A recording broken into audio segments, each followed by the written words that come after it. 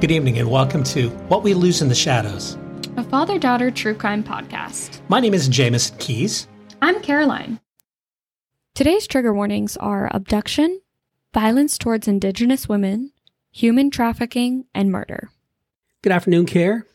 Hello. I just realized that we have been saying good evening and good afternoon because that's when we record it. Right. But it drops in the morning. So I feel like a lot of people probably listen to it in the morning. So good morning, everyone. I hope you have an amazing day. Yes, absolutely. It's not actually afternoon. It's morning. It's afternoon now, just not when you will listen to it. Well, maybe. I guess it doesn't. You can listen to whatever you want. I personally listen to true crime podcast in the morning. I start my day with a true crime podcast, which is maybe why I'm a little paranoid. But, that's what I have to wake myself up somehow. Well, it's better than caffeine, maybe less addictive. No, maybe more addictive. Actually. I don't know. I mean, I also have the caffeine paired with the true crime. Coffee and true crime. That's my morning. There we go. And Mr. Goose. Who is my little chicken. We call him a little chicken, little rotisserie chicken, but he's actually a dog. He just looks like a rotisserie chicken. I'll post a picture of him on Instagram. Right. And I know that sounds like maybe a bit of a stretch, but no, he really does look like a combination of what he is, which is a Jack Russell Terrier, a Whippet, and a rotisserie chicken. He literally does. When he's on his back, like snuggled up, he literally has his legs up like a rotisserie chicken. Jeez. He's so cute. Absolutely. He's our executive producer, by the way. So yeah, exactly. Okay, on to business here. So we're going to talk about something today that is similar in some ways to what we talked about last week in human trafficking. But today we're going to be talking about an issue, and as it relates to crime, murder, and in human trafficking as well, with regard to Indigenous people. I watched a show not long ago, and I think it was called Alaskan Daily. Mm-hmm. And it was Hillary Swank. You just say the first word, I'll say the second word. Caroline always finishes my sentence. But I watched it. It was on Hulu, I believe, and actually it was a great series because I had known that there was a problem with Indigenous people and disappearance and murder and things like that. More like the way that people view Indigenous people and the rate at which they go missing, No, that's exactly right. And it really brings light to it. Like, for example, and I don't want to ruin the show for everyone, and I'm apt to do that. But just like the last movie. Yes, true. But one of the things, for example, is on the show, they show this young a Caucasian woman. She's on a cruise ship. She's up near Alaska, and she's taking some kind of a ridiculous selfie, and she falls overboard. Oh, my God. And they unleash the hounds, like the governor, justifies in the show, spending millions of dollars and helicopters and ships and that sort of thing. And the irony of all that was in the show, Hilary Swank's character finds out that there are just dozens and dozens of missing Indigenous people. And her complaint, and frankly, I completely understand it and support it, is if you're spending $1 million searching for this one young woman, then why aren't you doing the same thing with Indigenous women? Mm-hmm. So that's what we're going to be talking about a little bit today. And, it's a very important issue. And according to the Coalition to Stop Violence Against Native Women, there are some 5,203 missing Indigenous girls and women reported by the FBI's National Information for Crime Center. That was in 2021. So that was 1 year? That was in 1 year. Oh, my God. That was a total in that year. So the numbers are probably...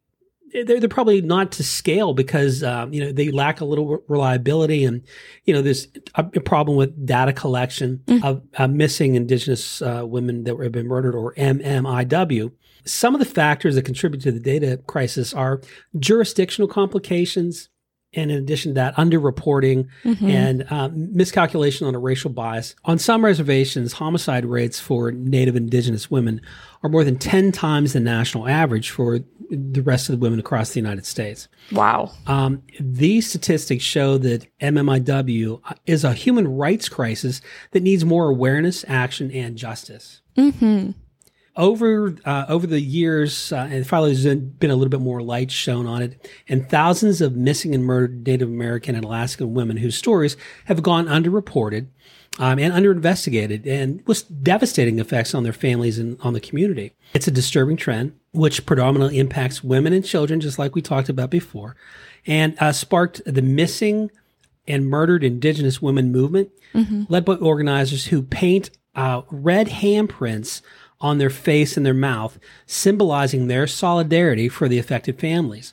The movement has gained tons of great awareness due to TikTok, of all places. Oh, yeah. TikTok is a really good way to get things out online, to get people interested in whatever topic you're talking about. I mean, I think that, this trend is not... I think this trend is definitely related to the way that we came to America. The genocide that happened here with Indigenous people when we first came here. I think that still sticks in a lot of, twisted people's brains. And they say, well, they're just not worth the same. Well, listen, as white people. And that's fucked up. Well, absolutely. And we've had a kind of a checkered past, checkered history. Now, look, in my opinion, the United States is one of the finest places to live on the planet. And I think that's a combination of different things like opportunity and, relative peace. I mean, there's violence, but there's not really open warfare per se, like in other parts of the world. So it's a great place to live. That doesn't mean we don't have problems, right? So I disagree, and that's okay. I think that's one thing that I really like about our podcast is that we, as like different people, different, subgroups of society, we have different opinions, and that's okay. You're trying to say generations and generations, that too. You're trying to hint but and also intimidate that like I'm old, yes. Man, woman, right. Straight, gay, there's a lot of differences. Sure. And, for what I have seen, especially from like people around me, it's a really nice place to live if you're white. Oh, wow. I think that is the big thing. I think, a lot of people of color do have amazing, beautiful lives here, but I do think that they struggle way, way more than us and way more than they need to, of course. And, America has its things that they do right, but I think there's a lot to be improved upon, especially for BIPOC people, so Black, Indigenous, people of color. Right. Well, and absolutely. And I think where America becomes great, and let's face it, you're never ultimately at the highest possible level. There's always things you can change. But I think that when we look at, when everyone's experience, white, Black, Hispanic, Native, Indigenous, LGBT, when everyone's experience, regardless of who you are or what you think, as long as you want to do the right thing, as long as you want to do, be a positive force for American citizens and people in general, I don't care who you are, what you're about in terms of how you identify. When everyone's experience within that group can be the same, then we're at a great place. I think so too. And that is just sadly not the reality we live in. I think that, I can only begin to imagine what, people of color, especially women of color, go through. It's actually despicable. But, and I don't care if you're an American citizen or not here. You deserve respect. You deserve, the utmost dignity. And, that's just, we're all human beings. Right. Doesn't matter if you have citizenship or not. Doesn't matter if you live on tribal land or not. Doesn't matter. You know what I mean? Like, right. We're all humans. We all deserve respect. We all deserve to have a peaceful life. We all deserve to be happy and, have joyful moments and not have these random biased people try to put objects in our way. No, that's exactly right. And so even though we think we know kind of have a grasp of the problem, the true numbers of missing and murdered Native people is still really unclear. And the Bureau of Indian Affairs says that there are 1,500 Native Americans and Alaskan Native missing people in the FBI's National Crime Information Center database, although roughly 2,700 cases of murders and non-neglected homicide with Native Americans and Alaskan Natives have been reported to the government through the Uniform Crime Program. Wow. However, the Bureau of Indian Affairs also says that there are 4,200 missing people and murdered women that have gone unsolved, largely due to a lack of investigation, amid confusion over jurisdiction problems and limited resources. So the estimates are truly the tip of the iceberg, given how many cases actually go unreported. Under the supervision of the Department of Justice, a new program, 5 attorneys and 5 contractors will help support the existing cases of the ones that continue to arise. During a recent hearing in New Mexico led by the government, the Non-Invisibility Act Commission is a group of Native leaders and law enforcement officials and community members assigned to develop recommendations for the Department of Justice on missing, murdered, and trafficked Native people. Family members told the tragic stories of victims, some of who disappeared years and years ago. Among commission members who spoke was Patricia Whitefoot, one of the Yakama Nations whose sister disappeared in the 80s. Wow. After decades without answers, a recent DNA test revealed that her sister's remains had been located in a remote area off the reservation. Whitefoot echoed her deep frustration that's shared by many families who said the major issue when loved ones go missing is the inconsistent communication from law enforcement. Wow. And during a lifetime, we've all witnessed with outrage, sort of a morbid curiosity with the grief resulting when white women disappear or are murdered. All humans who suffer in that way deserve the same attention. Absolutely. We also experienced non-stop coverage recently. And listen, I'm not making judgments or anything, but we've all recently seen the hysteria over the Titan submersible, which was a vessel that disappeared with in a tourist expedition going down to see the Titanic. The urgency around missing Native women with the media should parrot that, right? Mm-hmm. It should be just the same outrage as if we were covering those 5 really wealthy passengers. But also, I do think, it should be even greater because there was nothing that we could do with that. People were covering it, but there was nothing to save them. Well, yes and no. I think you're going to find that in some form or fashion that you're going to see that there was some level of missing information or neglect, or someone wasn't, I know that in that case, and I don't want to get off point too much here, but there was one official that told the CEO of the company, who actually went down in the sub and unfortunately perished, that there were too many cycles on that sub. Right. And he was immediately fired by the CEO. So there's some real problems there, but we're not really here to talk about that. But when it was being reported, right, they were already down there. Right. And so at that point, no one knew how to get them up. Everyone knew it was near impossible or impossible. And so, with missing and murdered Indigenous women, that's something that we can definitely have a greater likelihood of changing. Right, and have a greater impact on. Right. Yeah, so for now, the Not Invisible Act Commission will continue to work with Native communities to develop further recommendations, which we put in a report due in this coming October. While solutions continue to materialize, we're considering this a stepping stone that'll hopefully lead to some justice. So here are some underlying facts about the plight of Native Americans. 1 in 4 Native Americans, are living in poverty. The median household income for those living on reservations range from, ready, $11,000 to $29,000. Wow. Surprisingly, 20% of the Native Americans whose households make less than $5,000, so the level of poverty simply shouldn't exist in America. 4 out of 5 Native American women are affected by violence. Imagine growing up in an environment where it's only a matter of time before you experience some sort of sexual assault, sexual violence, sexual harassment. That's horrible. For most of us, that would seem absolutely unthinkable. It does happen to women, I will say, but definitely not at the same rate as it happens to Native American women.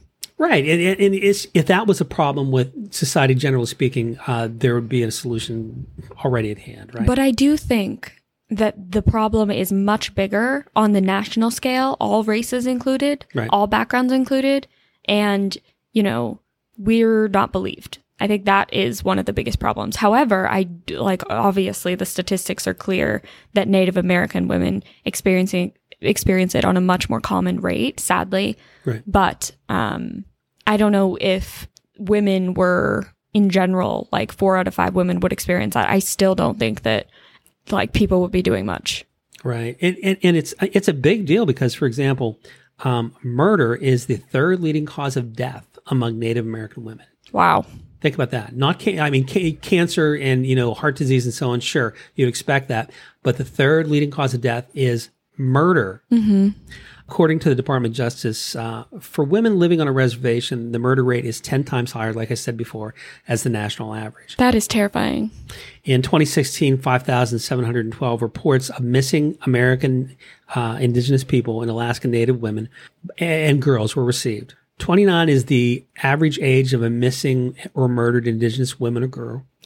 The youngest missing MMIW victim was a baby less than 1 year old. Oh my God. And the oldest MMIW victim was 83 years old. Wow. So unfortunately, the high levels of crime and violence have led to an epidemic of missing and murdered Native American women in the United States. So the history of violence against Native women dates back centuries, from the time of the first explorer to North America and the first settlements. Right. Human trafficking in Native American women communities is another epidemic that continues to, even to this day. Because of the rural areas and, and a lack of law enforcement available at times, Native American women are easy targets for violence and traffickers. So additionally, there are complicated jurisdictional barriers that arise when crime arrives between Native and non-Native peoples that often leads to injustice. Do you know, Care, what compounds that problem? I could think of a few things. What? So I'm thinking in particular of massive events like the Sturgis Motorcycle Rally. And it's become a hotspot of Native American trafficking. Oh, my God. Where multiple arrests are being made every year. Law enforcement and government officials are becoming more and more aware and aggressive in terms of taking steps to address it. But it's still, we have a long way to go to protect Indigenous women from sexual violence and assault. South Dakota is the most recognized spot for the open ranges, miles of lush farmland and 0.2 million acres in the Black Hills Forest Native area alone. These same serene rolling hills and towering pines awaken with the sound of rumbling with the host with the large annual Harley event that comes to the state every year. Celebrating the 82nd year of the Sturgis Motorcycle Rally attracts hundreds of thousands of motorcyclists from across the country to gather in a week-long rally, which includes, officially goes from August the 5th to the 14th. While most of these motorcyclists tour nature and the beauty of the Black Hills and enjoy open, outdoor concerts and spend, tourist money that the area needs. But there's also a disturbing reality that takes place there. Hidden in the shadows from the music and the crowds are DCI agents and other law enforcement agents that are standing vigil, conducting undercover sex sting operations. Wow. Regrettably, Sturgis Rally has become one of the main events that drives human trafficking within the state of South Dakota. Wow. However, it's not the only time and the only state that has those problems. For sure. The Super Bowl is another huge problem, apparently. There's a lot of human trafficking, not necessarily of Native women, but of underage women and so on as well. I saw an article this week that just said the Super Bowl is a super event where these people that abduct these young Native Americans, children and things like that, are at the Super Bowl because you have literally tens of thousands of people in town and, there's a lot of drinking and so on and so forth. There's an awful lot of men there. So yeah, at Super Bowl. And so big events like this are really a problem. So that's terrifying. Yeah. And the Sturgis sex trafficking, there's a quote here that says, one of the reasons is there are 2 major interstates that run through the state. Right. I-90 and I-29 and are part of the Midwest Pipeline. Gotcha. The superhighway is used to deliver trafficking victims to cities across the county and across the country.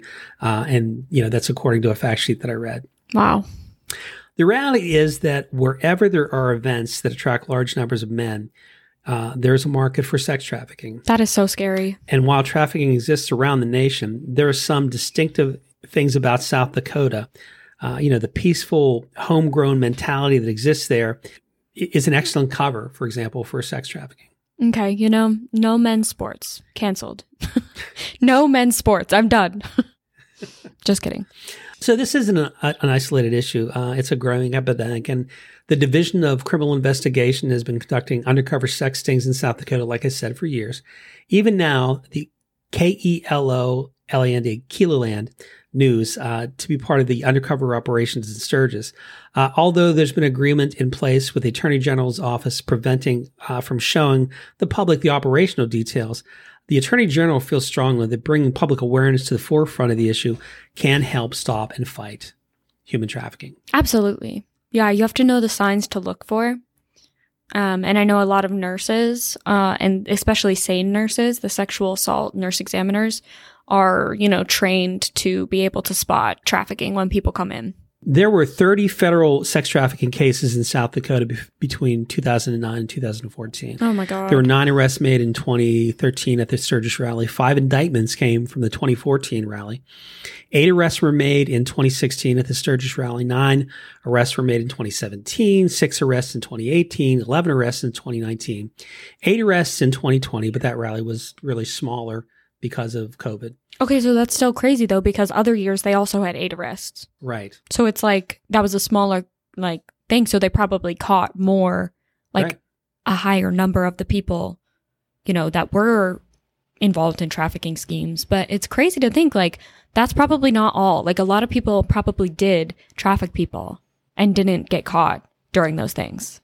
South Dakota is also home to 9 Native American reservations, and it is designated as tribal land more than any other state. So Native American women and children are at a higher risk from trafficking than any other racial group. So while this can happen anywhere and to anyone, Native American women and children are at a higher risk. Traffickers recognize that taking advantage of people who are already vulnerable, and that's what they do, according to the Polaris Project. Definitely. Really a traumatic event. Mm-hmm. So oppression, discrimination, and other social factors, along with inequity and that sort of thing, really add to the vulnerabilities. These women and children will often spend a lifetime trying to heal from this horrific abuse. So I think one of the big things is to just be aware and to be vigilant against things like that. For example, I just saw a great story, and there's a flight attendant who rescued a victim of human trafficking.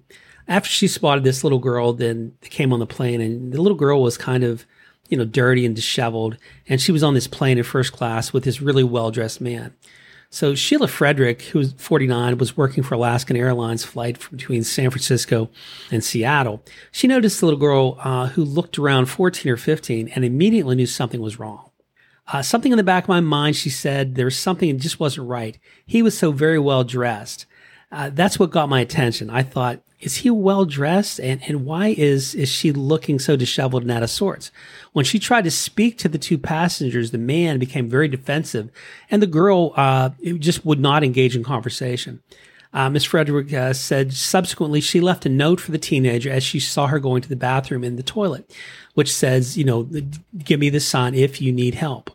And the little girl did, in fact, need help. So the flight attendant informed the pilots, who were able to communicate the message to the police in San Francisco, and the man was arrested as soon as the plane landed. Thank goodness, because, who knows what that little girl would have suffered, had that not happened, and I'm sure already has suffered. Right. But yeah, I think that's one big thing to keep an eye out on is, if someone is very clean and neat and orderly in looks, and they're with someone younger who doesn't exactly match their appearance in that sense. So basically there are some signs that are common signs for human trafficking. So if the person or the younger person avoids eye contact, if they seem fearful, if they're not allowed or able to speak for themselves or him or herself, that's a problem. Anxiety, especially around law enforcement, can't say that where he or she is staying, has numerous inconsistencies in terms of his or her story, shows signs of mental or physical abuse. If you see something, basically say something. Call 911 or local law enforcement so they can respond ASAP. In addition to that, as you gave last time, Kara, the National Human Trafficking Hotline is 1-888-373-7888. Text HELP or info to 233-733. Help end sex trafficking at the Sturgis rally. If you would like more information on the plight of Native and Indigenous women and how you might be able to help, we recommend an agency called Native Hope. Native Hope exists to address the injustice done to Native Americans, and they share Native stories, provide educational resources, and assistance to Native communities. In addition to that, it's a great way to donate, and they have a wonderful thing called a toolkit, which gives you information that you can put on your social media to raise awareness. Once again, that's Native Hope, www.nativehope.org. Follow the show on whatever streaming site you're listening on. And remember, all of the source material will be available in the show notes. And follow us on Instagram at What We Lose in the Shadows, and let us know if you want to hear a specific case. Or if you just want to give us some feedback. Okay, join us in the shadows next Tuesday. Bye.